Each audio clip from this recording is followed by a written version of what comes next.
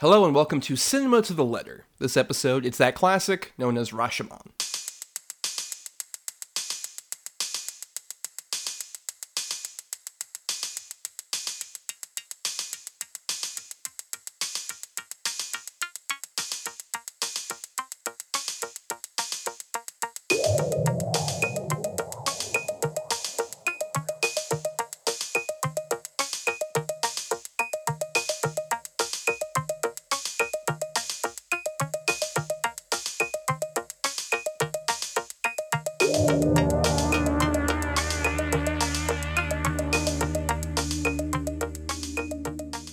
On Cinema to the Letter, we break down the very nature of cinema, letter by letter. For each episode of a film miniseries topic, we cover 6 films that fit a C for classic, I for indie, N for new, E for egregious, M for masterpiece, and A for atypical.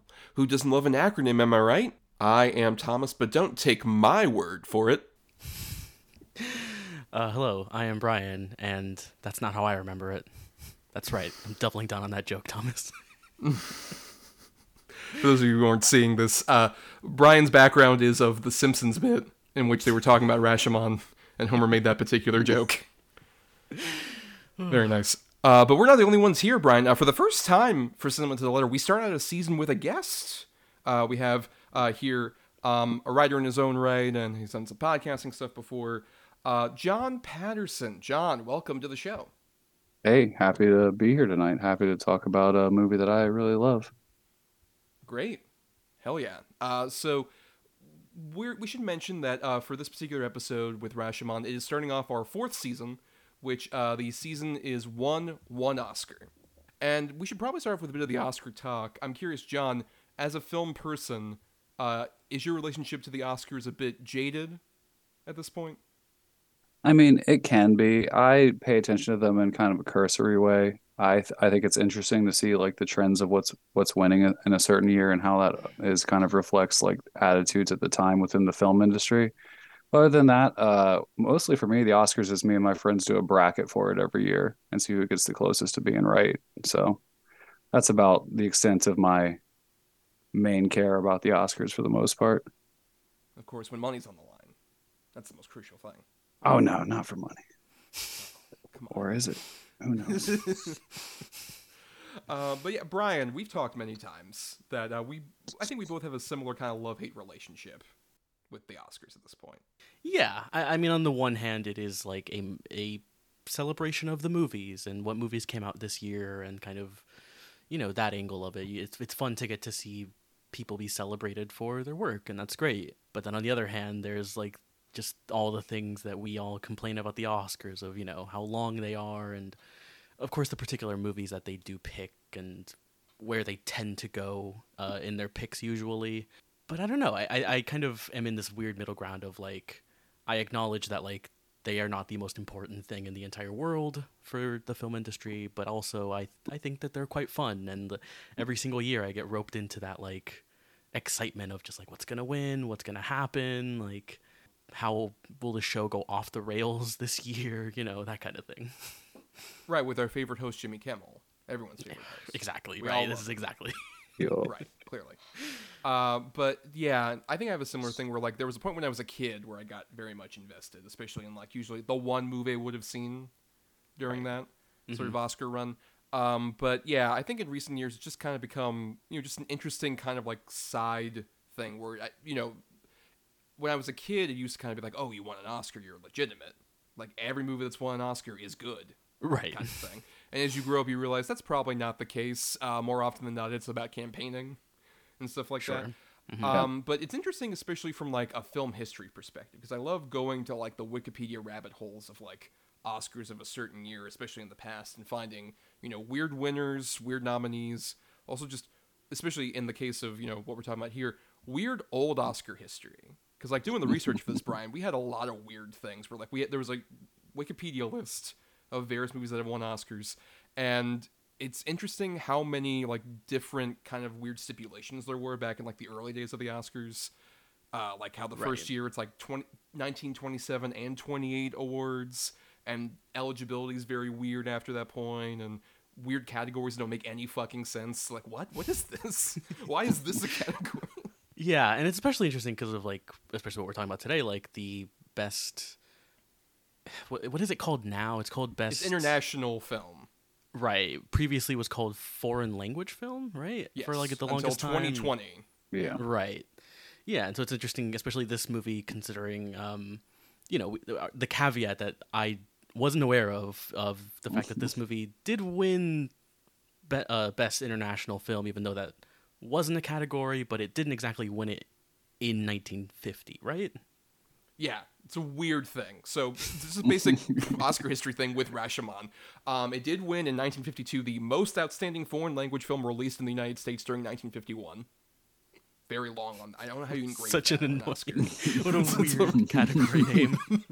Right, yes, because from 47 to 55, the Academy Awards presented that as an honorary Oscar award, which we tried to avoid for this season. But literally, as I was putting the notes together for this, I realized, oh fuck, it was honorary at the time. But whatever. We're making an exception for Akira Kurosawa. Right. Shockingly. But then there's also the weird thing where this was nominated for another Oscar for Best Art Direction for a black and white film, but not until 1953, because that's when it would have been eligible for the competitive awards. It's so weird. I don't get how that works. Yeah, Oscars history is just so confusing, and all the just that like art direction for a black and white film, the weird like specificity of it, like yeah, so many weird things going on with the Oscars and throughout their history. Right, and even in between like 47 and 55, not all of those years got like a Best Foreign Language honorary award because it was honorary. It wasn't until like, oh, you others have to like present us the United States of America and our voting film board with something truly amazing. But yeah, it's John, you gotta be with us, right? This is so odd. This is a thing. I mean, going back through the histories of the Oscars in general is weird. Like when I was looking at things to include in a further segment in this very podcast, I was just reminded of like all the times things change, and like you were saying, the hyper specificity of awards going into it. Because I think maybe they thought people wouldn't understand what it was. They're like, everyone outside thinks movie making is magic, so we're just gonna make it obvious what it is. And there are foreign language awards that predate this, like Bicycle Thieves won in like what was it, like 1949, I guess.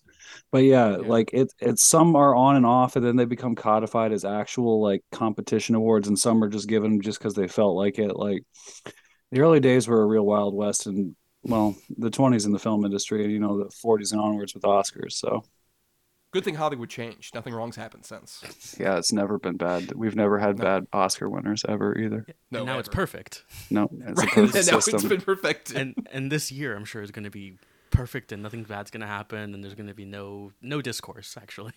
I'm sure No, the no. most deserving film will win, and everyone in cinephile land will line up to applaud it. I'm sure that's exactly what's going to happen.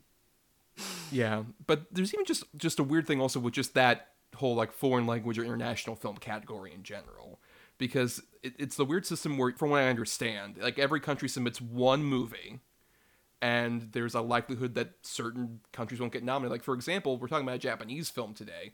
Only 16 films in the history of the Oscars have been nominated for that category, and only 2 have won, with Departures and Drive My Car. So I guess in terms of, since it's been competitive, basically, Yeah. those are the only 2 Japanese winners. And Akira Kurosawa did win the competitive version of this award in '75 with Dersu Uzala, though that was a Soviet film, which is weird to think about.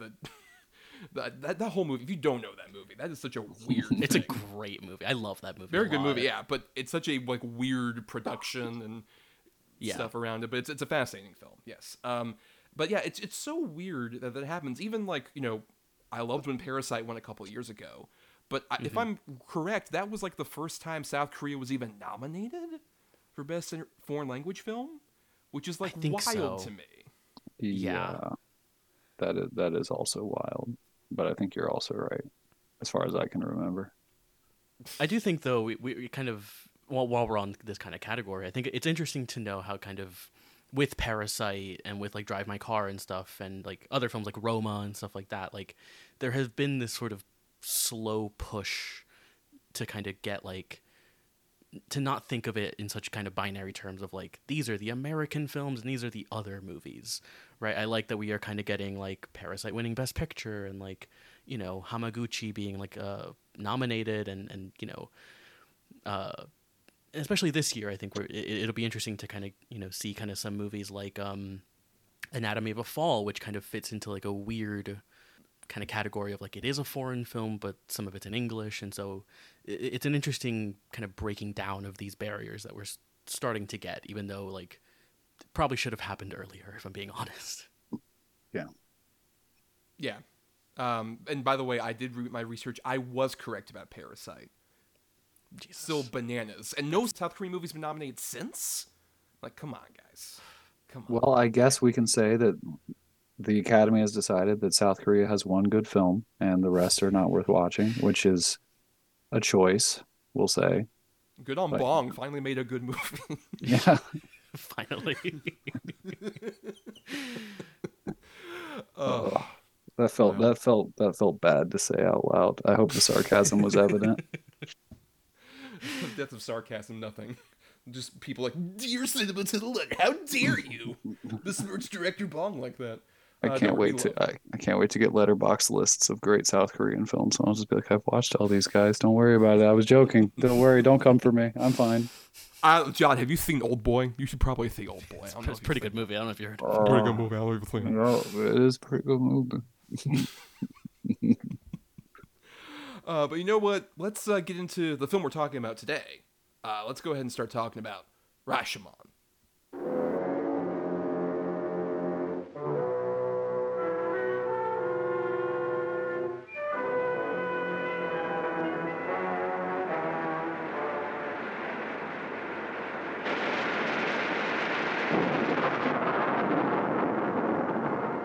私は世にも恐ろしい地獄を見た。盗賊、美女、死霊、そしてソマウリ、4つの口が物語る4つの地獄の声を聞かされた。まさにこれは心のジャングルの藪の中の物語。ギラギラと光る重欲の目が。時、平安の末、真夏の藪の中、炎と燃え上がる男女愛欲の大絵巻。人、格闘、激闘、行き詰まる男と男の決闘。平然と嘲笑う幼鳥たる美女、神か魔か、荒廃の都の一角。人間の喜怒哀楽を風とともにそびえて聞いた大羅城門。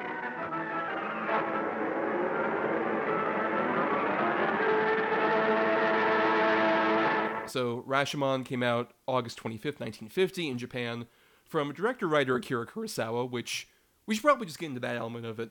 Obviously, you know, this might be a hot take to some people, but Brian and I stand by it. I'm sure John stands by it.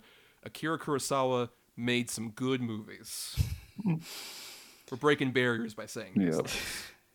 Truly Yeah. good original. The hottest take I've ever heard. Yeah, I mean, like I remember. I mean, I watched most of his movies around kind of the pandemic. Really, like I wasn't watching a lot of movies in 2020, and I was watching a lot of shows, a lot of like animated superhero shows from the 90s. But that's like a whole nother topic. Yeah, I decided like, oh, I should just watch all of Akira Kurosawa's films, and I watched like almost all of them. I didn't do every single one, but yeah, he's one of those filmmakers who he has at least 5 masterpieces, like at least, you know, certainly. And it's crazy watching his movies, and he rarely missed. You know, he really doesn't have that many movies I would consider bad or even like meh. I think all of them are really interesting and fascinating in some way. John, what's your history with Kurosawa in particular? My history with Kurosawa kind of mirrors a lot of my history with like a lot of the old greats and stuff like that. I grew up kind of in the middle of nowhere. We had one video store that when DVDs were coming out, they had some of those, but they had a ton of VHSs. Through some radio show, I managed to win a year of free VHS, specifically only VHS rental. So I just started digging through stuff. So I watched, what was the first one? It would have been Sanjuro on VHS, like back in like 2002, maybe. And then over the years, I found more of them. And then when I went to college, the library had like a bunch of stuff that was out of print at the time that I was able to watch. So I was able to work through most of his filmography then. And in the years since, I've caught up on the stuff that I've missed here and there. But I've seen a lot of his films. I wouldn't say I've seen all of them without looking at a list right now, but I've seen a lot of them. A lot of his like pre-war stuff is a little bit harder to get a handle of. Right. Yeah. So that's probably my biggest like limitation, my biggest gap when it comes to his film work. But I have been watching him for a long, long time at this point. I guess I'm a bit more of the novice here because Akira Kurosawa, when I was growing up, was just kind of like a name I knew was like, oh, that's a great filmmaker, especially from Japan. And you haven't seen a lot of Japanese movies, Thomas, and it felt almost kind of intimidating to me to some degree. I didn't see an Akira Kurosawa film until in college. I saw Seven Samurai in a theater, like big traditional screen, and that was a tremendous experience. I saw it was on my birthday. And that night was the first time I ever got blackout drunk. But that's a story for a different day. As opposed to with Akira Kurosawa, after that point, I saw a bunch of his movies. Not a huge amount. I'm not as I think I'm probably the least versed here, but I've seen like Hidden Fortress, Ikiru, which I mainly watched because of the fucking what was the Bill Nye movie? That was a remake. Wasn't it just of it? called To Live? Like, wasn't it literally just a translation? I think it's just the American title. Yeah, I watched it in prep for that, and just a wild thing that happened. Were you unaware of this, John, that happened? I was. This is a what? A Bill Nye remake of Ikiru? Yes, it's Bill Nye starring in a British trans. Oh, Bill Nye, not Bill Nye. Sorry. No, not Bill Nye, the should be science Bill guy. Nye. That would My be brain great. for a second was just like, this is the weirdest confluence of things, so please tell me more. And then he's like on the swing. He's like, inertia is a property of matter. No, but Bill Nye, he was nominated for an Oscar for it. You know, he did a great job at something that felt really pointless. Especially there are certain shots that are like shot for shot, the same like the swing thing. Yeah. It was like shot for shot. I'm like, why the fuck would you even bother with this? Akira's a great movie.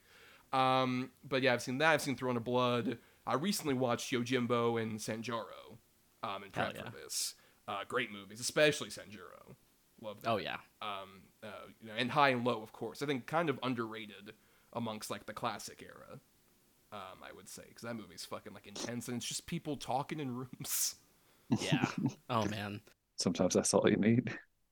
He is one of those kind of directors who, you could name like 5 to 10 of his movies and like the low, you rank them and like the lower kind of half of that list would still be like masterpieces. I think he just made so many great movies, and even kind of like some of the ones that like I feel like are kind of underappreciated or just like I watched it kind of just from a completionist standpoint, right? Like there's I Live in Fear, which is like a really like chilling movie about like post World War II Japan and like nuclear fear and all that stuff, and it's not a very talked about movie, I don't think, but it's great, and it just shows how great of a director he was, I think.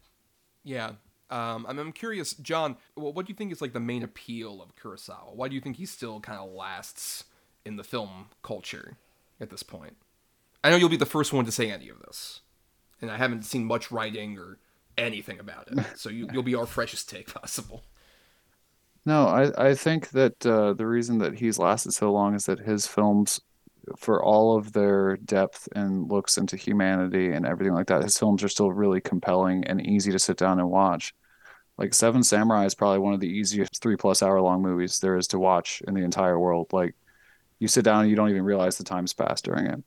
Or you could take a movie like Redbeard, which is not like have any action or anything like that, and it's still just as compelling. It's the attention to detail. It's the way the shots all blend into each other. It's the editing. Like there's a certain mastery of the style that almost makes you forget you're watching a movie at a certain point.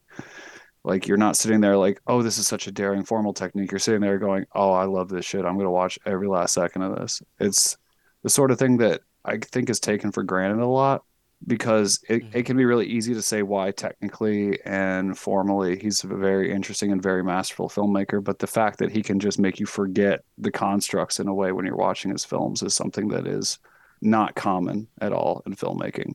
And it never feels flashy or showy. Even something that's really bright, colorful, and like has huge set pieces like Ron does not have that feeling like, hey, look at what I can do. It has a feeling everything serves the story at the end of the day. And he managed to do that while also getting great performances out of his actors. And there's a consistency across it, no matter what the subject matter of each film is. So that's kind of a non-answer by just saying, yeah, he's great. But yeah, he's great. That's why people still love him. No, I get that though, because I think especially when I watched Seven Samurai, it was wild to me to realize like, oh, despite this, being a Criterion Collection, release, and like esteemed as one of the great movies of all time and discussed in like film classes and stuff like that. It's a rousing adventure that you really get swept up in, like you mentioned before, and especially watching that and realizing like, oh right, yeah, Magnificent Seven is a remake of this. Or even especially like, oh, A Bug's Life did rip this off, or whatever. Like stuff like that. It's interesting to see just how like his films have made ripples to film that still comes out today. And I mean, it can even be something as so simple as like tracing the lines between Yojimbo and what's the Clint Eastwood one, the remake of Fistful of Dollars. Fistful of Dollars, yeah. And like you can see the parallels there and how they're the same, but they have completely different like not even different tones, but they feel very different. And the climax of Yojimbo where he draws his sword and cuts that man's arm off and you see it fall, and it's like there's not that sort of violence in film at the time, so seeing it is a huge shock, and it also makes you go, fuck yeah, he's got him now, like it's just like the exclamation mark to that particular movie where it wasn't that violent prior to that. No, not at all. It really isn't at all. And then just a massive blood squirt. Yeah, like an interesting thing is like you mentioned like Seven Samurai and it being like it's a very fun movie to watch. Like it's one of those movies like it feels like you're doing homework when you watch it. You're like, okay, let me sit down and finally watch this great movie. And like for many years, like I had owned the Criterion version of it, and it had just kind of sat on my shelf because I was like, oh, 3.5-hour movie, like it's a bit older, like is it gonna feel, and then I finally like watched it, and it was just incredibly easy to watch and so much fun to watch. And I think an interesting thing about Kurosawa is that like he often gets kind of lumped into like he made samurai movies, right? And his samurai movies are kind of the most well known, of course, but he really worked in so many other genres, right? Like High and Low is one of his best films, and it is a like incredibly like tight like thriller, and then like it becomes a procedural like toward in the back half. And so I think it's like you said, John, that like consistency, but also the variety of movies he made. Like he made so many different kinds of movies, and especially like later into his career, of course, with like moving into color, and the way he used color is like no one else did in like Kagemusha as well. Like, yeah, it's interesting to kind of look at him and just how many different avenues of movies he made. Yeah, and I'd even say like some of the pre-Rashomon stuff, like Drunken Angel and Stray Dog, are both like incredible films that are worth watching. Like fantastic, and they don't fit into the samurai jidaigeki subgenre at all. They're just incredible like post-war stories essentially, and like a modern Japan and at the time, and all bangers, no notes. And it's so interesting also how his movies manage to like, despite often being period pieces set in like you mentioned like samurai times, or it's still interesting how many of his stories still feel very universal, to the degree that there's an interesting sort of backstory with of all things a canon movie called Runaway Train, which was literally based on a story that Akira Kurosawa had conceived, but never made into a film. Yeah. And then they just made it in America, and it's a canon movie that got nominated for fucking Oscars, everybody. It's so weird that happened. But you can only get that from like an Akira Kurosawa to some degree, in the DNA of that movie. But, let's talk about Rashomon a bit more. This is one that definitely has had a lot of influence from, say, The Last Duel a couple years ago, or Brian Simpson's background, stuff like that, really contributing to culture. But it's interesting, especially for me, because this is the first time I'd ever seen Rashomon. It's another one where like I heard like the Simpsons joke and other things that basically, oh, okay, a story told from different perspectives and whatnot. I've seen movies like that. That sounds interesting. I'm curious to see how this one goes. And this one's especially fascinating for even that type of movie that it would influence. We'll talk about it. And we should probably say before we get started on this, fair warning, given the nature of this story, there will be discussion of sexual assault and rape and some other uncomfortable things. If those are triggering for you in any way, just be advised that we'll be going into that as we continue along here. But if you're unaware, basic plot synopsis of this movie is we open on a rainy day, just pouring outside, and there are two men sitting in there, a woodcutter and a priest, And then this commoner guy comes down to take shelter, and he's like, "Why are you guys so down in the dumps? Why are you guys so bummed out? What's happening?" And they talk about how they were just giving testimony at a trial. Centers around three people: a bandit, a samurai, and the samurai's wife. And from the various different testimonies, there are different versions of the story in which the bandit ends up encountering this couple in the woods, ends up raping the wife, and then killing the husband. And so it's these various different versions of the story from the people involved, even the dead ones, as we'll talk about in a moment. But yeah, so you've seen probably a movie inspired by this out there, even if you haven't seen Rashomon itself. Yeah, let's go ahead and start with our guest, John. What are your general feelings about Rashomon, especially in terms of the Akira Kurosawa filmography? I think Rashomon's interesting because it has a lot of negative things to say about human beings in general. Like not in an overall pessimistic worldview by the end of it, but like it really like calls out certain aspects of the way people act and try to have themselves perceived. And also like the hour and a half long runtime, like this film goes by like nobody's business. Yeah. And I think the small use of sets and recurring locations and having very slightly different takes from each one of the actors for each one of the potential timelines, I guess you could call it, make for a really like interesting and nuanced viewing, especially like second or third time you sit down and watch the movie. Like there's always little details you'll pick up on that you didn't see before. I think it's really open ended and the way it's supposed to be like conceived as what's the truth or not, because it never really actually says that, and the film never makes it apparent that that's like what's necessary about the film in general. What's necessary is the way that people want themselves to be perceived, so it's the way they tell these stories for other people to think of them a certain way.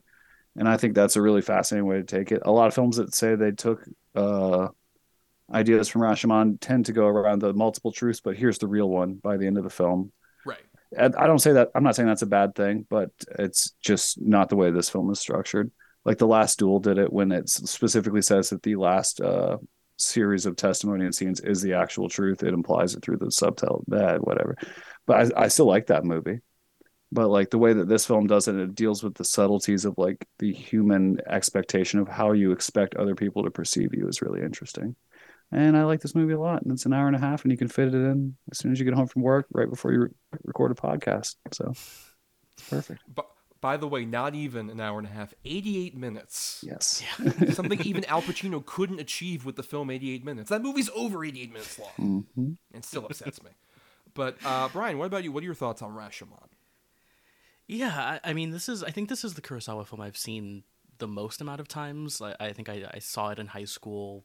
It was probably the first one I ever saw of his, and I've revisited it a few times. And like John, you nailed it. Like I think one of the things that a lot of movies that are inspired by this get not wrong, but I think get different is implying that one of the versions is the correct version when that's not really what this movie's doing. Really, it is this like philosophical like quandary of like, you know, what happens when we don't trust each other? What happens when people don't tell the truth? And, you know, the way that this is all presented, I think, with this kind of Rashomon, like, gate where they're at is just, like, decrepit and so, like, you know, it's so depressing and has that kind of, you know, post-World War II, you know, feeling, I think.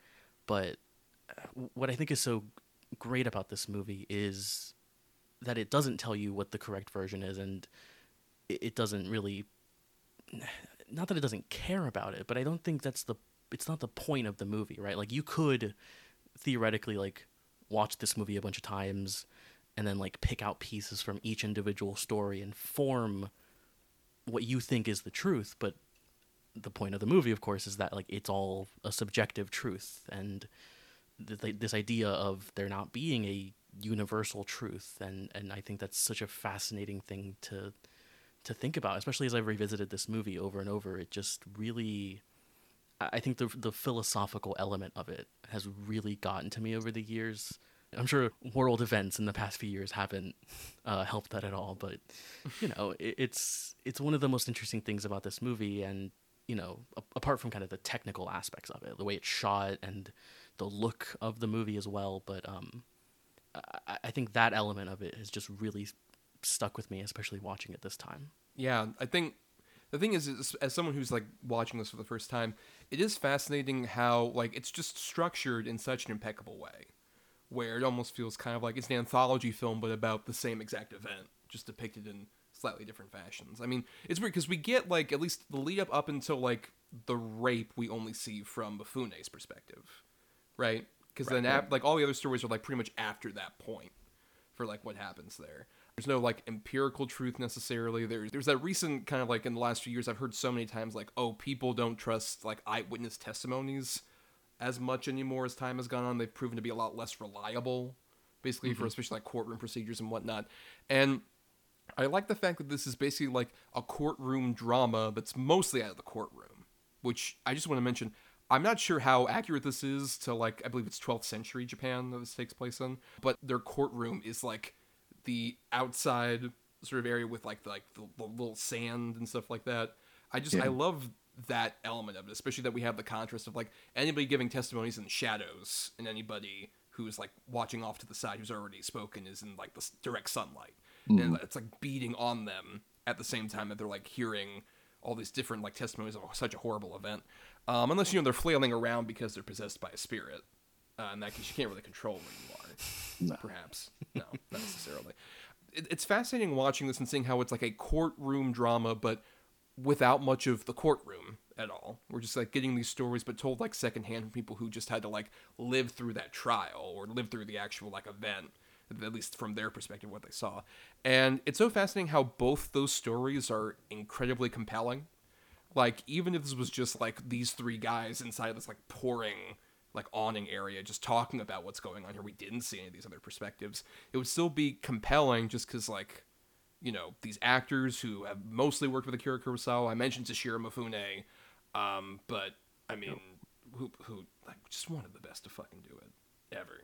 Oh yeah, Toshiro Mifune, truly just like one of the most expressive actors that's ever lived. Like my Zoom background features a point where he's first introduced and he just is like staring up at like a corner, and we don't know why. Is like this guy is telling about how like, yeah, I found him on the beach, he had arrows in him, and he stole a horse that clearly was like the samurai nobleman's.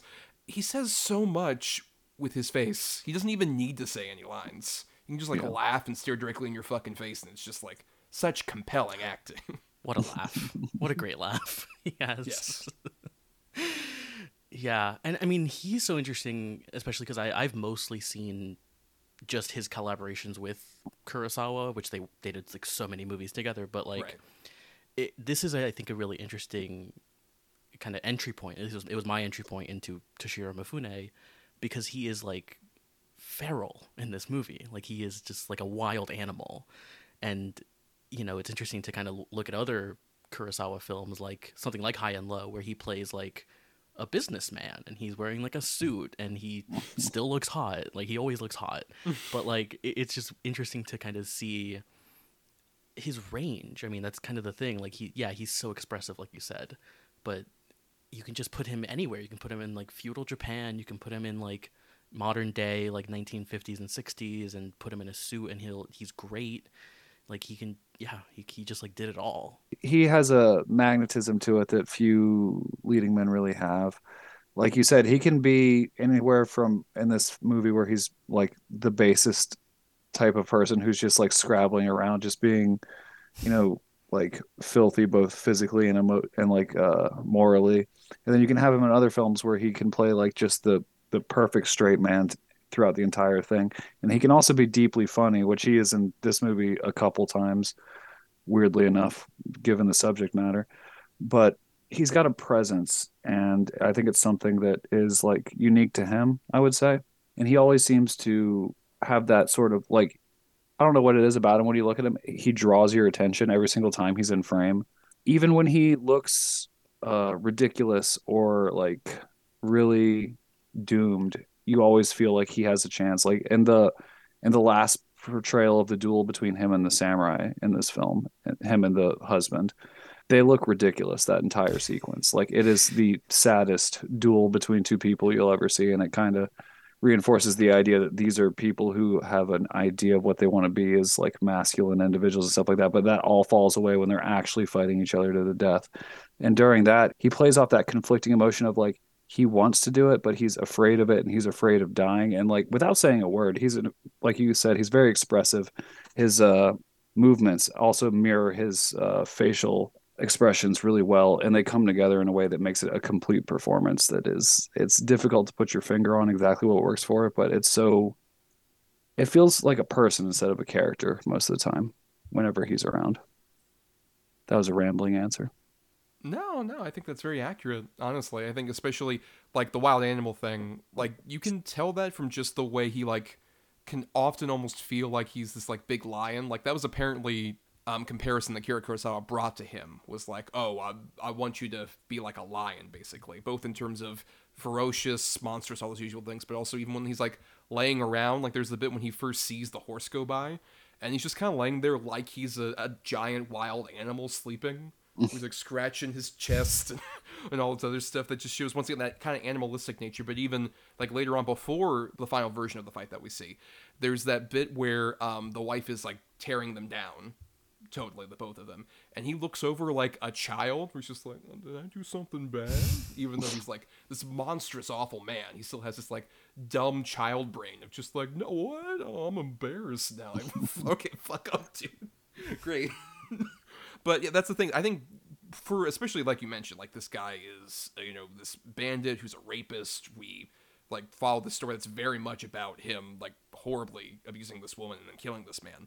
At the same time, you do find him like truly just compelling and dimensional as a character. And I think other movies might, be more willing to lean into like just the monstrous elements of that particular character. But I think it's almost more upsetting that you see like these little bits of like childlike nature, and you think like, oh, that makes me kind of side with him for a second, until you realize, oh wait, no, this guy's monstrous. What am I talking about? That's just the power of Mifune. He's able to kind of trick your brain for that. Yeah, I mean, there's so many moments here, like, I mean, just him, like, the way he scratches himself and the way he, like, kills, like, flies that are on his, like, neck or face or whatever, like, is just, it's so, like, I mean, we keep saying this, but animalistic. Like, he just is like a wild animal here. And I don't know, the way he kind of like, walks around, like he crawls on the floor at so many points. He's like, yeah, it's such an interesting performance and such a weird, I don't know. I just remember the first time I saw this being like, oh, okay, this guy is like, I get why this guy is one of the most kind of popular and famous like Japanese actors ever.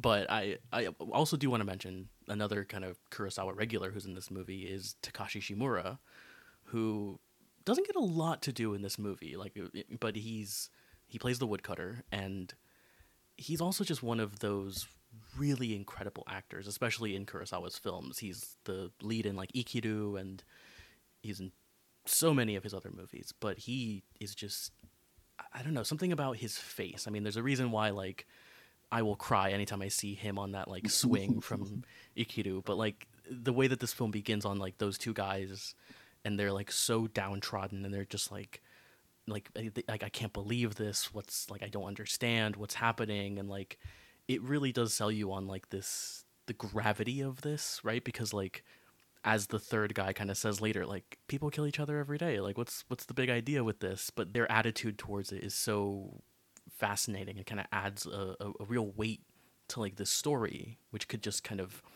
easily just be like a guy killed another guy and raped his wife. Like, one of the characters says like, these stories are all too familiar these days, or something like that. Shimura is so great in this movie, and one of my favorite shots of him is the first shot we get when he's telling the story, and it's like his axe, and it's like the camera's like following him. Mm-hmm. It's a shot that doesn't look like it's from like 1950. It's a very modern looking shot, and there's a lot of those in this movie as well. But yeah, I loved that. I love Takashi Shimura, of course, but really everyone in this movie is great. I mean, all the actors are just really incredible. Yeah, I mean, I don't know. Do you guys have any other favorites as well? I love the priest. He's a real fun guy. Yeah, Minoru Shiaki. Which, by the way, apologies if we mispronounce any of these as we go along. Right. But yeah, I mean, he's pretty great. We should definitely shout out Machiko Koyo, who plays the wife here, Yep. I think is especially amazing, especially considering that is such a tough character. It's hard going back to like some of these older movies that deal with a subject like rape, and you're kind of worried like, how is this going to be handled? Is it going to be tasteful? What's exactly going to happen? Of course, Kurosawa covers it in a very tasteful way, but at the same time, what I like about like her in particular is that like even though like we establish like, oh, all these people are lying to some degree, I like the fact that for her, we are in complete empathy with her this whole time. The movie is 100% like on her side in terms of just like how she's been treated and how that ends up really like causing her to like lash out at these two guys. I think they do such a great job of, while saying that she might have embellished some things depending on which, version of the story, like what you take from any of these different stories, it's still at the same time is firmly in her corner. And I think she does such a great job of, in the various different stories, depicting versions of that character that are just slightly off from each other, but at the same time have that overall empathy about her as a person. Yeah, and I think a lot of her she has probably the widest range of reactions between the different tellings of the story. So I think she has to do a lot of heavy lifting with her acting to sell it because I think the film does understand that she's kind of a victim of her times. So what she does doesn't really matter in the long run when it comes to the law or anything else. She really plays it up as essentially in the other two segments what these people perceive this how the woman should act in this situation basically. Like for Mifune, he's like, well, I'm such raw masculine energy that she just loves me now. And then the samurai's like, well, I was upset because I'm upset and I'm upset now, but I'm dead, so who cares? And then like you have all these other things that come through it where it's like, oh, these people really don't think very highly of this woman at all, even when it comes down to the woodcutter's story at the end of the day. But she manages to sell every interpretation of her character in each one of the separate segments that she's in.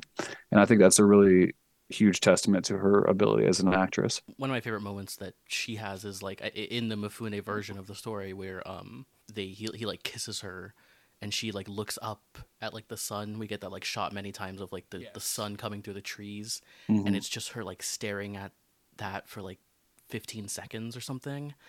And then just her slowly, like, obviously it's Mifune's version, so yeah, he falls in love with her and all of that. But it's a really incredible performance. And one of the interesting things of watching this movie now is kind of, reading into how it is or is not kind of feminist and the way it kind of treats its female characters. But like, I think that's all part of the film, right? Like, yeah, it is about like you guys said, like the way that these two men think of her and then how she thinks of herself. I mean, that like the part where she is lashing out of like, I heard you were this great bandit and I thought you could save me, but you're not, you're petty like my husband. It's a really kind of great moment that does give her some genuine agency and gives her kind of a character, which I think is interesting and is not necessarily expected for films of this time, and a lot of Kurosawa's films especially have really complicated relationships with their female characters. But yeah, I think it's a great performance and it's a great character. This may shock people out there, but a movie from 1950 isn't quite up to modern feminist perspectives. Right, yeah. I don't necessarily, side with everything this movie's necessarily saying about this particular topic, but at the same time, I think it does a great job of once again just making her like a truly compelling character in the same way that all three of our protagonists are, like those three sort of like main characters we follow in that part of the story, which we might as well also shout out the guy who plays the samurai, Masayuki Mori, and by extension, Nariko Hanma as the medium, which I can't emphasize to you guys how, like, despite this movie being so old and me hearing so much about it, I had no idea there was a fucking possession medium thing in this movie. And they handle it so, like, casually, which is my favorite thing. Yeah. Just the bit where they introduced, like, well, we had to hear, of course, his story. It's like, wait, he died. Well, yeah, but we got a medium for it. And we all just accept that logic. Like, yeah, of course, sky's blue, grass green, mediums can give court testimonies for ghosts. Rewatching this, that is one of my favorite parts of the movie because, like, I love the idea of, like, well, we need the dead man's testimony, so let's get a medium in here. And just the way that actor, Horiko no Honma, like, plays that of being, like, possessed, and, like, there's, like, the shot where she's walking, like, towards the camera, and it's, like, kind of at a low angle. It just, like, I don't know, it looks so incredible. And it also is, like, kind of a very creepy and unsettling moment in a way, like hearing his voice, like the samurai's voice, I guess, coming out of her. And amazing dubbing too. Yeah. Like, yeah. Fits perfectly. Yeah. To get more a bit, at least, to Mr. Mori, I think what he does, especially as a samurai, where he's actually like a great contrast to Toshiro Mifune, not just because obviously their characters are so different in a class structure way, but even just like the way that he, by contrast to Mifune, who's so expressive, he's mostly very stone-faced this whole movie. He doesn't like really make a lot of expressions here. It's like really just small, subtle changes. The way that he's like looking at people, or just like his eyebrows, stuff like that. He feels so much more stone-faced in a way that makes him curious to try and read, especially for like the first two tellings, followed by his version of it. I just love the fact that he's very much like kind of like the side, kind of like almost sort of victim, quote unquote, obviously not the true victim in the circumstance, but he's kind of feels like he's separate from everybody in a weird way until he gets to tell his version of the story. It's interesting how he kind of feels like a throwaway character until he isn't, which I kind of like in the structure of it, and I think he plays that very well. I think a lot of that sort of like blandness or stone-facedness or emptiness you see in a lot of previous stuff can be like how the other characters, like Mifune's character, sees him as like a samurai, you know. So he's a stone-faced killer. Like, I have to be a better man to outman this man. So he's going to see him like this. And he's a empty, mean asshole essentially in the wife's story, where he like wants nothing to do with her afterwards.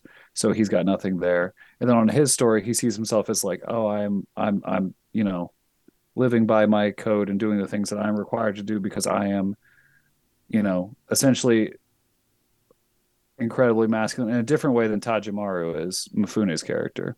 He's viewing himself as this great bastion of like morals, and he's like better than everyone else because of it. So he's like, this is me, stone faced, making the right choices all the time because, I always know what's right.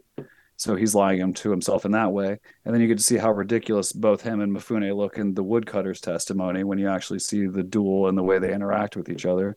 So I think a lot of it is about the perception of the other characters and the way they consider him, even if they don't really actually know him. But for Mifune, it props up his story to have this man be this stone cold killer. And for the wife, it makes her story more empathetic if he's, terrible, basically. And for himself, of course, he's going to portray himself in the best possible light of what he wants to be seen. And then when you have a party that's not connected to it at all, even though there are holes in his story because he was trying to sell the dagger, you get to see more of a true example of like what he actually is, or potentially actually, none of these are the full truth or anything like that.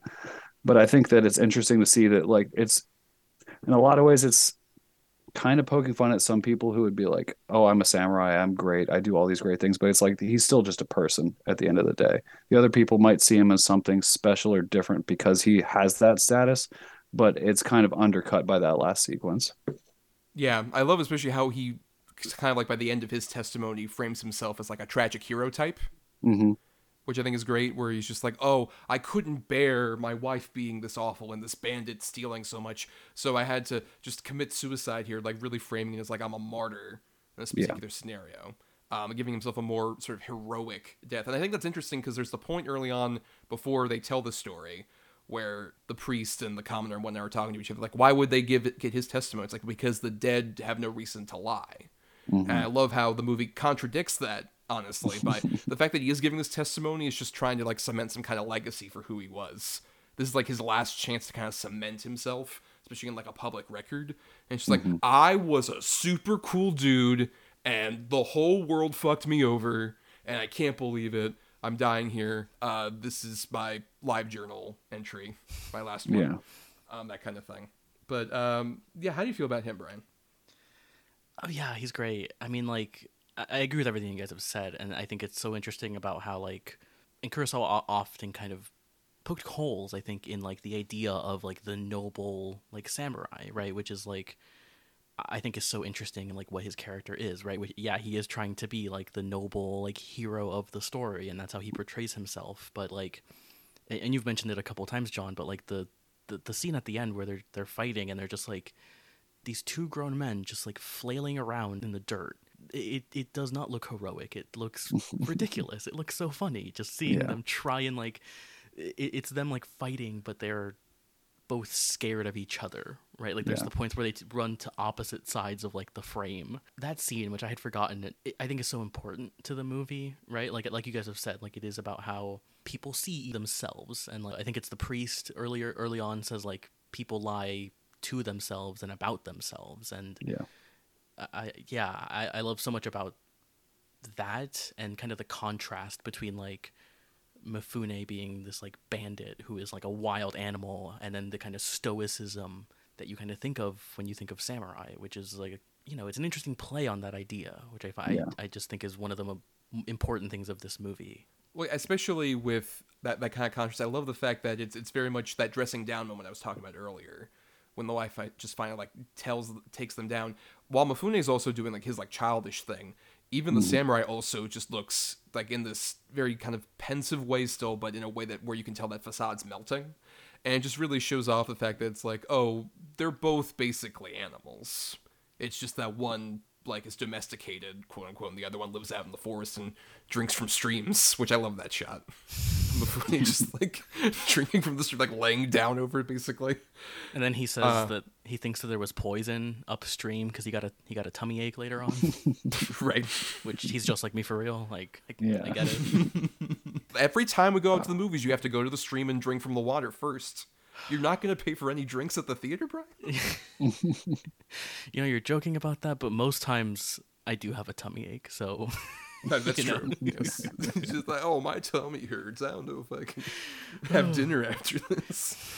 A big reason for, like, why all of this, like, works for me is, like, just on the filmmaking element of it alone. I love the way that Kurosawa has shots that look similar, but just are, like, from slightly different perspectives. Like the first time we see Mifune stab the samurai, he's at an up angle and it looks almost kind of heroic because it's his telling of the story.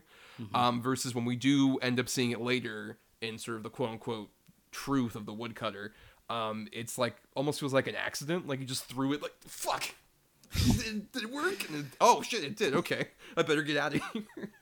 Yeah, like he's not even fully looking at him. He's just like right. Visibly just looks uncomfortable with this entire thing, but he's like, but I gotta do it because I gotta live up to what I said. And it's just like, you're not really selling it well there, Chief. You should it's like you don't do it like you're playing darts, dude. There we go. I mean, the look of this movie is so interesting, right? And especially for Kurosawa, who like could do anything, right? Like he can literally just make any shot. He can do so much with in filmmaking. But like you mentioned earlier, Thomas, the kind of sets, right? We have the Rashomon like gate, and then the courthouse, and then the woods. And I mean, one of the things I love about the kind of courthouse setup is, of course, the POV shot, right? Which is like it's all the actors are kind of looking like not straight into the lens, but they're looking like towards the lens, towards the camera. We are in the face of the judges or jury or whichever side they have for that. Yeah, exactly. Yeah, but just all the woodland scenes in this are breathtaking to me. Like, just I don't know what they did like back in 1950 with that camera, but like the woods around them look so ominous almost. I don't know. There's this weird kind of dreamy, not nightmarish, but kind of creepy look to like the woods of this. I don't know what it is.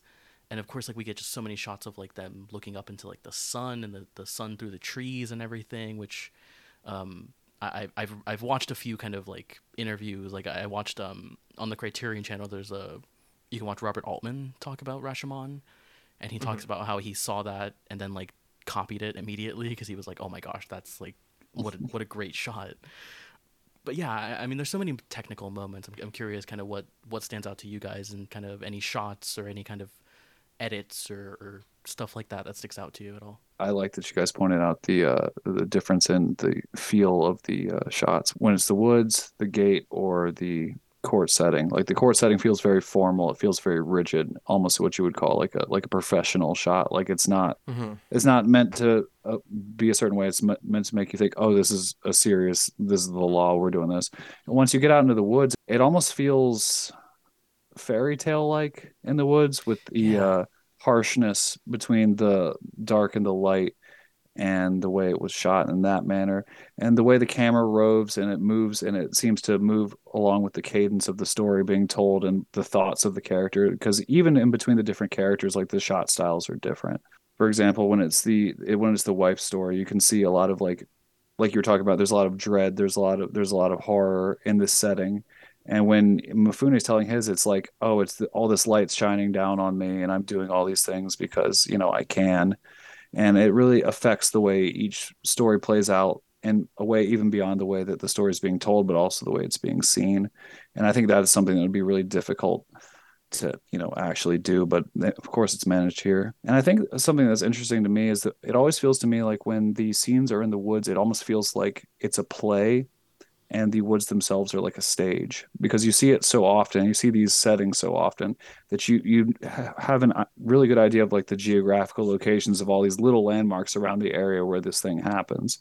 It always feels like a restaging of the same props and everything, and it literally is, but it also feels like just different in such a way due to the changes in the lighting, the changes in pacing, the changes in tone and the acting and stuff like that. And the use of light and the cinematography is also connected to all that during all these different retellings. And I think there's like a realism about the way it's shot around the gate. And it feels more like an Italian neorealist film in the way that it's shot in a lot of ways, or something like the Burmese harp or something like that. But it feels different than the others as well. So it's like a film that's very neatly cut into sections that have been put together in such a way that they're compelling, and you can just see all these elements like in the way that they appear next to each other and how they conflict and connect. And I think it's a really fascinating way to make a movie like this, especially if you're on a budget. You have three locations essentially, so you make the most of it, and it's done perfectly here. And especially with like how, despite this being 1950, like the thing we are talking about with the lighting, like finding out apparently that a lot of this was he wanted to do natural light, but it didn't quite show up so well. So it's a lot of like mirrors or like surrounding these characters, and I think it like really bakes you inside this environment. Like I love that shot Brian was talking about earlier when the woodcutter's first telling his story and we like travel through the bushes with him. Mm-hmm. It's as if like you're entering kind of like also the fairy tale thing that John was talking about. Like you're entering into our woodland area that's like far off from society. And that's like just a simple thing versus I think like the shot that like I think I'll remember from this movie is the one where the wife is by the stream and it's just like this beautiful shot like panning down as she's like her horse is in the background, like we see like the trees and whatnot. That is just like a genuinely gorgeous shot that I think also kind of works for like what we're talking about here with kind of like the light and the heat that's going off from the sun. However they use those mirrors and whatnot, it does such a great job of like baking our characters in it, and you can see how they're reacting fully. I mean, on the kind of like the use of these three different sets, like one of the things I love is just how different they're all like shot. Like the rain in the Rashomon gate looks like incredible. Like it's just like really like great looking like rain, and just the way that like like you said, Thomas, like the woodland areas, the way they're using like mirrors and stuff like that, the way that the sun looks so bright, like and especially as people who grew up in Florida, like it we relate, but like it just looks like it's like beaming down on like the actors and like especially like Mifune, who is like so sweaty in this movie. It's just like sweating all the time. Yeah. But I just love the way that looks, right? Like the way that it's, he's making those kind of the brights really pop. It also gives like the kind of that fairy tale quality where it feels like the movie's like glowing at times because of how bright it is. Like I love when the woman with like the veil on, and it is like it's like she is like glowing like her from her veil. It's a really incredible like effect that I like is not really, earlier John, you mentioned like how Kurosawa doesn't really like, his movies aren't flashy in that way, and I think this movie especially like is not really flashy, and yet it's doing so many interesting like tricks and so many interesting like the way he's setting up the camera as well, like especially in the Rashomon sections, like just those really great close-ups that are just like really, really, really like, I don't know, they're like sumptuous. They're just like so great to look at.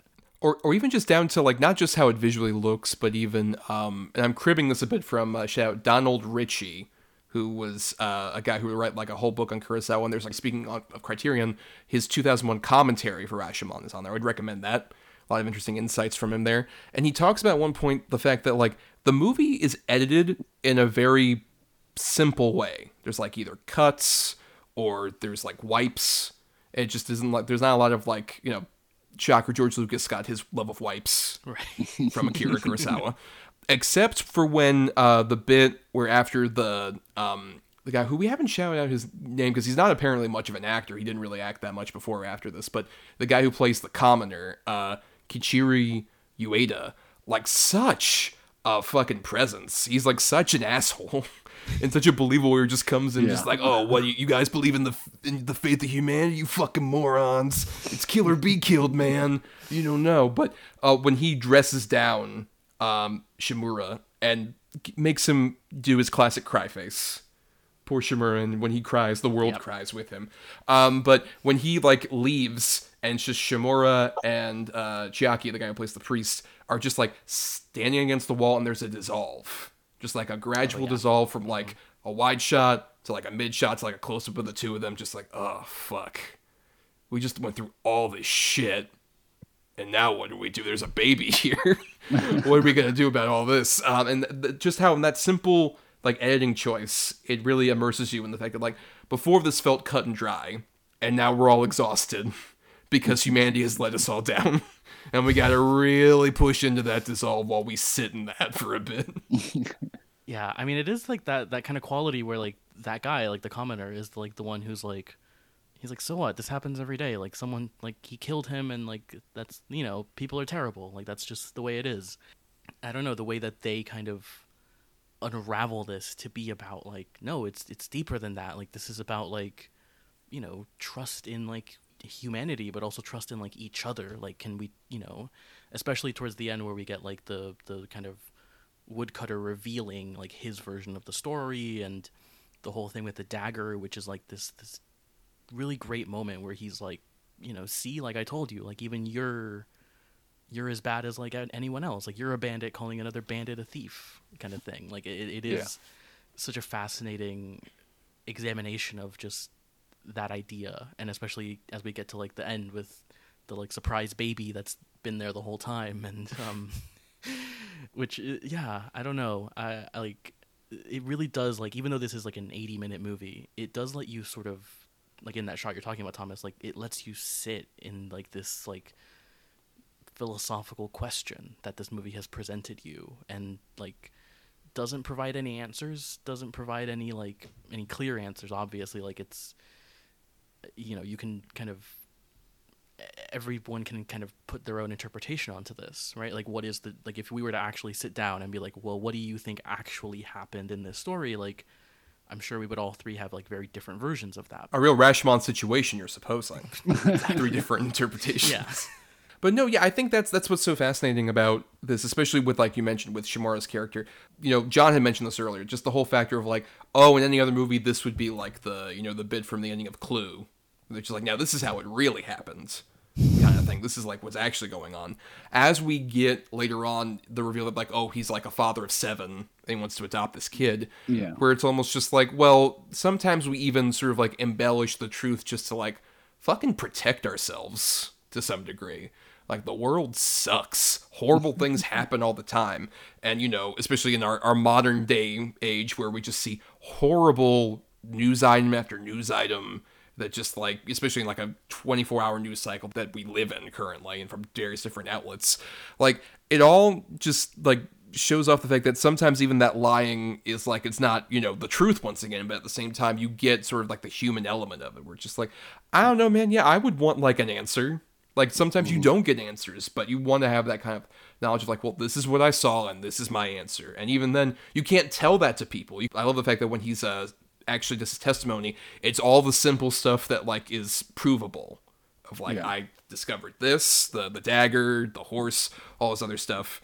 and that's all he can really tell the people, as opposed to like what he has to tell himself so he can like fucking just sleep at night. Hmm. I mean, it comes back to like how the whole film is framed in general, like how the truth at the end of the day doesn't really matter because even though he did lie about something, it doesn't change who he is as a person because he has his reasons for doing it just like everyone else does. It actually, the film gives us reasons for all these people to lie these different ways about how they see themselves and other people they want them to see them. But at the beginning of the film, we have the priest talking about how he's lamenting his loss of faith in humanity. And by the end, he's regained it again because even though this man has lied about stealing this dagger from this crime scene in order to sell it, he sees what type of person he actually is when he is confronted with this baby that's been at the gate the whole time. So it doesn't matter at the end of the day that he did indeed lie and the story wasn't 100% true. What mattered was what the person was who was saying the story. The story itself is the story, but the truth of how a human being actually is a lot more complicated. I think is something the film's trying to get across. And by having that last end twist, you can, with the baby coming, you can have the commoner dress him down and tell him how he's no better than everyone else because he did this thing that he didn't want to say and he lied about having seen the crime and everything. But at the end of the day, he's still willing to take in this child. So the priest is, happy to see that there are still good people, even though if they have to do stuff that's not necessarily good all of the time. And I think that's kind of one of the most important things with the film is it's saying that the way you talk about yourself and the way you want to be perceived don't really illuminate the way you actually are. Only your actions can actually do that. And the stories themselves, they're stories and they're going to be fabricated in one way or another so that you can either protect yourself or make yourself look better. But the reality of how you treat others and how you actually carry yourself are the things that are important, at least to the priest by the end of the film. I mean, one of the things I find so interesting kind of on rewatching this movie as well, as we're getting into like the philosophical kind of elements of this movie, is like a detail I kind of really gleamed on to this time was how when kind of pressed for like, why didn't you like tell the courthouse, why didn't you like do anything, is like he says like I didn't want to get involved. And it's this like really kind of weird like kind of case of like bystander effect, which is like a kind of interesting thing to think about, especially for a film in like 1950. Like I remember learning about like the bystander effect, but I don't know when it was like actually like coined. But like that's such an interesting detail that I just think about, of like he doesn't want to get involved in any of this, right? Like he's kind of treating it like it has nothing to do with him, and yet it does, which is, I think, it's such an interesting kind of point of the movie. Apparently that term was at least confirmed in 1964. First time it was proposed anywhere. Oh, okay. So Yeah. It predates that a bit. Yeah, it just an interesting kind of detail that I like. Oh, it's that. Another thing a random kind of thought that I like had is one of the things I love is with Mifune when he first starts telling the story and he's like talking about like he's sitting under that tree, like I think you mentioned it earlier, Thomas, the way he's just kind of like a lion just kind of laying there, and the way he's like, it was like a hard wind, and like if it wasn't for that wind they wouldn't have killed that man. I don't know, just the way that he kind of says that line and the way it kind of reads to me, I don't know, it just has really really stuck with me, the idea of like him saying like, well, that the wind caused me to wake up and that's why I killed this guy, is such a weird, interesting like facet. It feels very true to like what a person with weird mixed up morals would think. It's just like, oh, it's because this particular circumstance out of anyone's control happened, therefore I must kill this man. And also even with Mifune, while he's under that thing, we haven't mentioned it, because despite how like obviously what he does later, the whole sword and erection joke thing is like so well timed, where just like he's just sitting there and then like the sword goes up. It's like, it's such a perfect example of like Mifune's like physical comedy, which is something that I feel is like very underrated about him. But the way he just would be so funny with just like a very simple movement, especially once again for a movie where things get very like brutal and upsetting in terms of like what's actually going on here. I think it's like really only somebody like Kurosawa and like the cast that he gets can like really balance those tones very well. Yeah. But yeah, so let's go ahead and just start wrapping up here. Our final thoughts. John, you're going first. Your final thoughts, any last minute things about Rashomon? Yeah, I actually remembered what I was going on about with my belabored tangent about theater. The scenes in the forest actually feel artificial, like they have like visual artifice to them in a way that makes it feel constructed in the way the stories are. That's what I was trying to say, and I failed miserably. But now here we are. Oh, look, you annotated. That's fine. We approve of annotations on this show. Right here, I'll redeem myself a little bit instead of just looking like I have no clue what I'm doing. That hasn't stopped either of us, and we host this show. It never stops me either. I'll just keep talking, and eventually I'll be like, "Yeah, that is a good point. Good job, me. High five." But That's how we end every episode. that's how it works. No, I think Rashomon is a great film for someone to start looking at Kurosawa's filmography. Once again, due to the length, due to the way it treats its subject matter, the way it covers a lot of ground in a very, very short period of time. I think that it is a really fun movie to rewatch because, like I said, you see a lot of stuff on rewatches that you don't initially notice, especially in the conflicts and the differences, the small differences in performance between the separate stories are something that are definitely worth looking into. And if you like movies, you should watch Rashomon. It's a hot take, I know, but like you'll probably like it. It's really good. Yes, all these hot takes flying by Mr. Kira Kurosawa. But Brian, your final thoughts on Rashomon? Yeah, I love this movie. It has really grown with me since I first watched it. Like, I feel like when I first watched it, I had that kind of reaction of like, yeah, this is a good movie. This is great. I kind of acknowledge why it was so influential, why it was so important. I have really just like come to love it and appreciate so much of what it's been doing or what it's doing as I've rewatched it over the years as a more philosophical film than necessarily like a narrative, right? Like it is more about those questions that it's asking. And I think, one of the interesting things of like movies is how they raise these questions and don't necessarily answer them, but allow you to answer them and kind of in your own way and in your own interpretation. And Rashomon is so much about that. And it's about like, the idea of, what happens when people can't trust each other and when we can't trust in, the truth, right? And what is the truth? And is there such a thing as like an objective truth?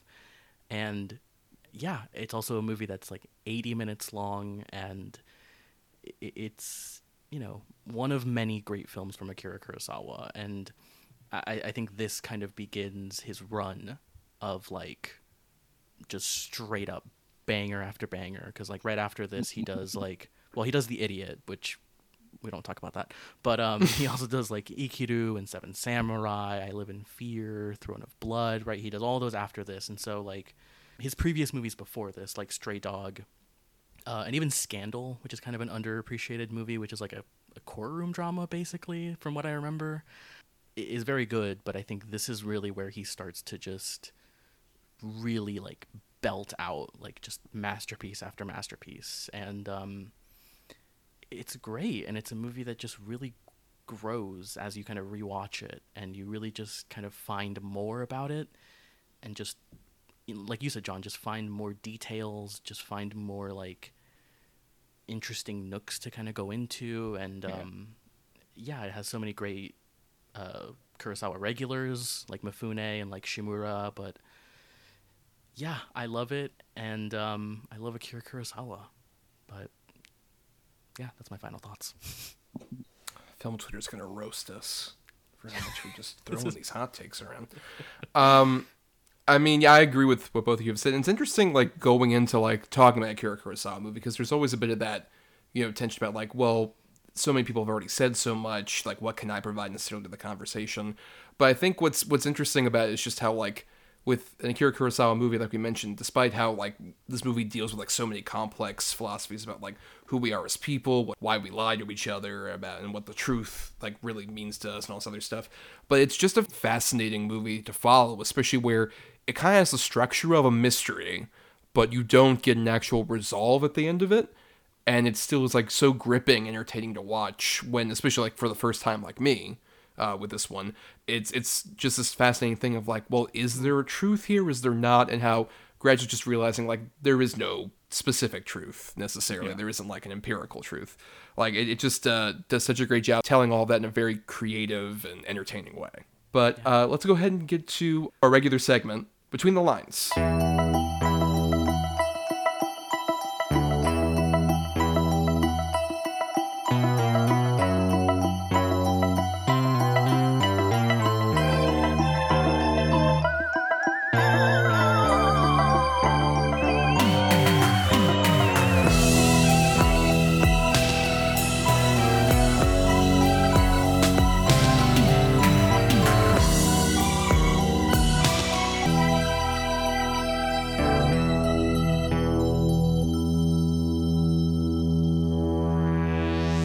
So every episode, we'll talk about another film that either relates to the film we're talking about today or could be like a potential alternate pick for like our C4 Classic for this. So, Brian, you go ahead and start. What is your pick for this edition of Between the Lines? Yeah, so mine is another Akira Kurosawa film. I couldn't stop myself. I'm talking about a movie he made literally a decade after this in 1960. A really underappreciated movie, I think, from him, and one of his best films, in my opinion. Maybe my favorite on a personal level. The Bad Sleep Well, which this is a movie that is loosely based on Hamlet.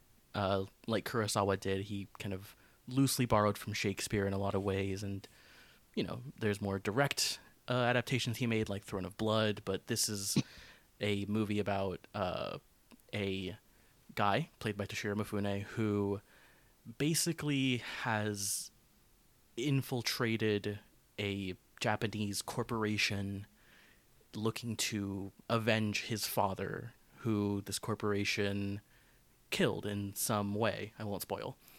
And it goes so much into themes that Kurosawa dealt with in his other films, like corruption, corporate corruption, and kind of bureaucrats and that kind of thing, but also ideas of evil, right? And how he saw kind of those bureaucrats as evil. And it's a really incredible thriller, and it has some really incredible moments. Like there's a really great section at nighttime where a guy sees another guy who he thinks is dead, and it's just this really great like shot in the dark, great black and white photography. Many of his regulars show up, like Takashi Shimura shows up, and Toshiro Mifune is the lead. And this is a great kind of thing what we were talking about earlier, where this film is a very stark contrast to that. In this, he's wearing like a suit. He looks very clean. He's very like, he's wearing glasses and everything, but he's really incredible. And he gives a really incredible monologue that I think has not aged a day, even though this movie was made in 1960. It's just a really incredible movie about power, about, corporations, about how those corporations, and especially higher-ups, use their power to do awful things and remain at power, and just all of those things that are in Kurosawa's other films. But I think this is one of my favorite of his, also in contrast to this, a 2.5-hour movie, and yet it, again, does not feel that long at all. It's a really, he just understood pacing in a really interesting way. It's one of my favorite Kurosawa films. It's the one of his that definitely surprised me the most. It is also maybe his darkest, especially the ending, which I think is transcendent, I think, is a really incredible ending to this movie. But yeah, that's my recommendation. Thomas, have you seen this one? I know you're not as well versed on Kurosawa, but is this one that you have seen yet? I have not seen this one, and honestly, I hadn't really heard about it until you said this was going to be your pick. But then doing like cursory research, I'm like, oh, this does sound interesting. Like a true film Philistine, I went with the shorter Kurosawa movies as prep. Sure. Just literally based on time crunch. But I'd love to see it. Have you seen this one, John?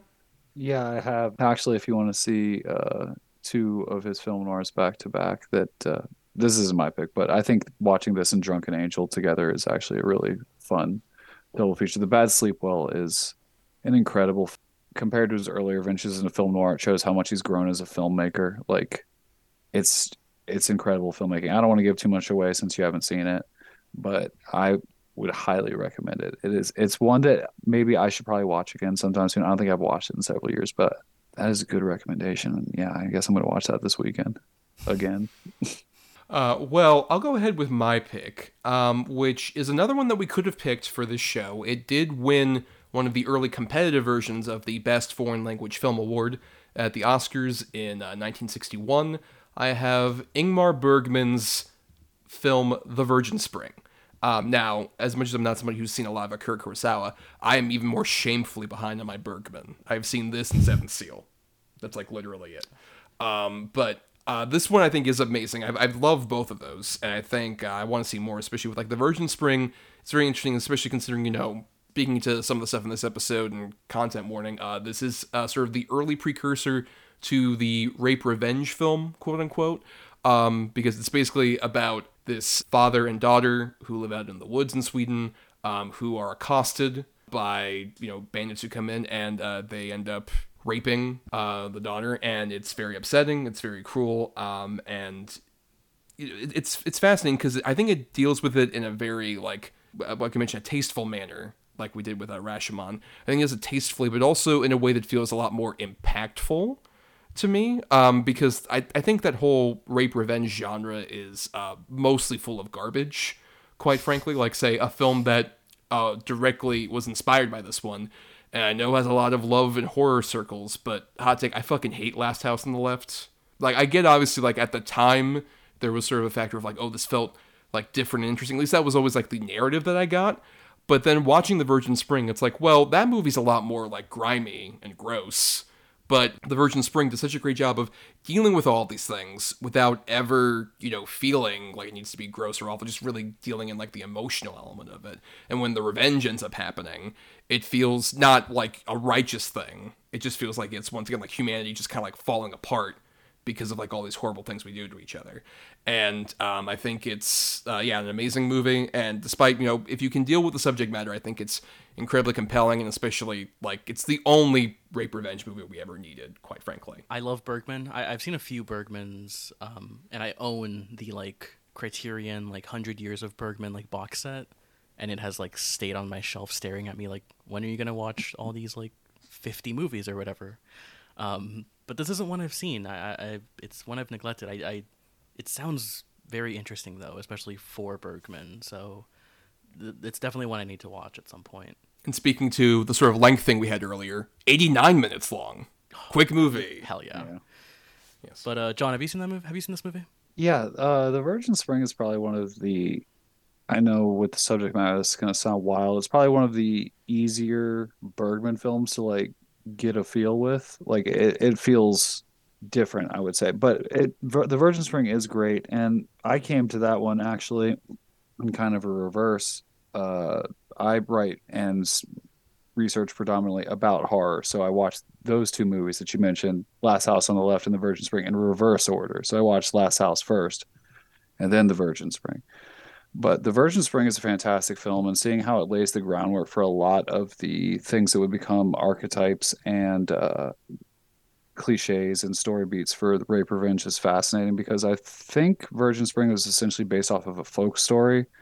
I could be wrong. Someone please grill me if that's incorrect. But so it's basically like I said, like a folk story, like it's a cautionary tale in a way. And then, to see that the way that would go and be ran with later on in the 70s onwards is interesting. But The Virgin Spring is actually a great film. And like all of Bergman's films, it's just absolutely beautifully shot.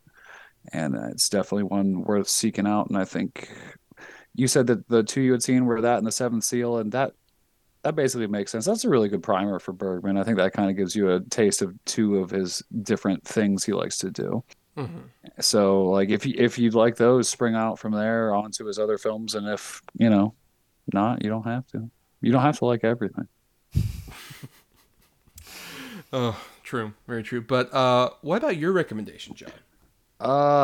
It took me a minute to figure out what I wanted to do for this, but I'm actually going to go back to the first Best Picture winner, Wings from 1927, directed by William A. Wellman.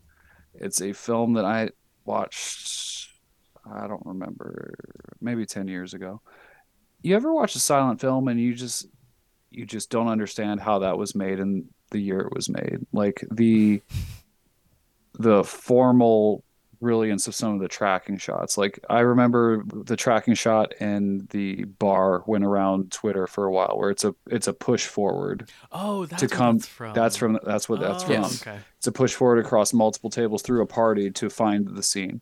It also has other stuff like it's got the first same-sex kiss, whether that's like a thing between friends or between coded lovers, that's up to interpretation, but it has the first male to male kiss ever in film. It has the first male nudity ever in film. It has absolutely insane aerial battles and like wartime shots for a film from 1927. The amount of effort put into that aspect is crazy. And at the same time, it also has parts that feel like expressionist film. Like it switches between modes depending on what the film is trying to do in each given sequence, and it just feels like it's near the end of the silent era, and it feels like it's utilizing everything that silent films did very well to the nth degree, essentially. And it's underseen, and I think that it should, get a little bit more eyes on it, and that's why I wanted to bring it to everybody's attention today. It's also a romance. What is it? Wikipedia says a romantic action war picture, What a picture. and that's not something you get to say every day. That's all you need for a movie, really. Yeah, it's everything, Really? right? Yeah. I have not seen this one. I have seen the best unique or artistic picture from the first Oscars, Sunrise, which is a great movie as well.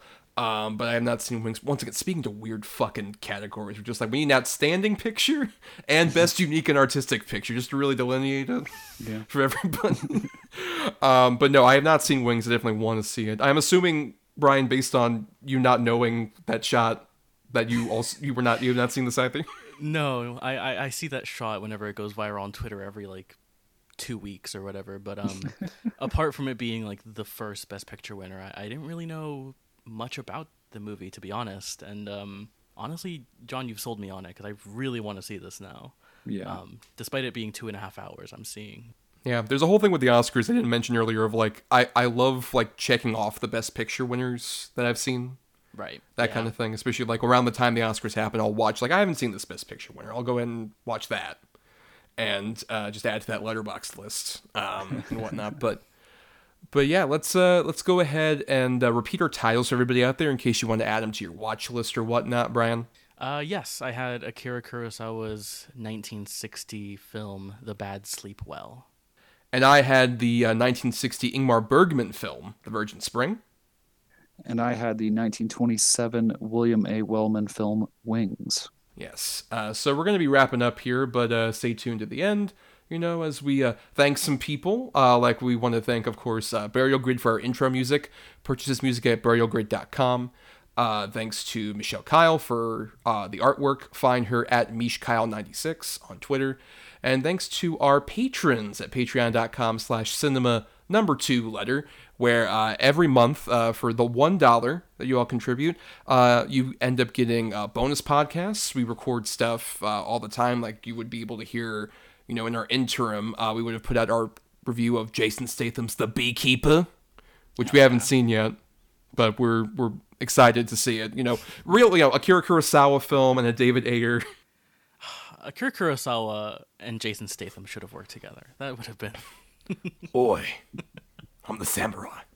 But yeah, you'll be able to listen to that, and you'll also be able to hear our bonus podcast by the end of the month, in which I introduced Brian to the 90s animated series from Simpsons co-creators Al Jean and Mike Reiss, The Critic, a very cinema-focused animated show that I'm curious how, if a Zoomer like Brian will get all these weird references that are in there that I didn't even get the first time I watched this show.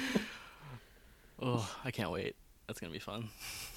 Yes. But you can hear all that stuff and hours of bonus content we did before that over on our Patreon for just that $1. Once again, it's patreon.com/cinema2letter. But we also want to thank our guests. John, thank you so much for being on the show. Thank you. Really appreciate it. Go ahead and plug yourself. Where can people find you on the internet? You can mostly find me. I'll post about whatever I'm writing over on Twitter on @AstroSlop. I'm coming back to writing freelance again. I kind of took last year off. I'm also working on that book about queerness in 1950s and 60s horror and sci-fi films. So I'll be posting more about that as it comes out. But it should be a lot more writing coming out lately. So pretty excited about it. Great to hear. We'll definitely read. Hell yeah. But for more of us, our little rinky-dink operation, you can follow us on Instagram, Facebook, Twitter, whatever hell site you use. We'll be at cinema #2letter on there. And you can find me on Twitter and Letterboxd at NotTheWho'sTommy. And I also do some writing over at film-cred.com and also at marianithomas.wordpress.com, where hopefully I would have already released my top 20 list of 2023. You could read all the movies that I ended up really liking, so you can avoid them. Because why trust my taste? Yes, and you can find me on Twitter as well at BRYANDRADE and the number 3, where I still go on Twitter once a day. I love to wake up and go on hell. Or you can follow me on Letterboxd as well, where I'm much more active, and I'm got so many lists going on. I love to update my lists, so follow me on there. And for more of us, please subscribe to us on Apple Podcasts or other podcasting platforms. If you're listening on Talk Film Society, why not listen to all the other great shows on the network? And you can also dig into the archives for our Podbean main feed for the past 3 seasons that we've done of this show, and also all the old double-edged double bill stuff I used to do.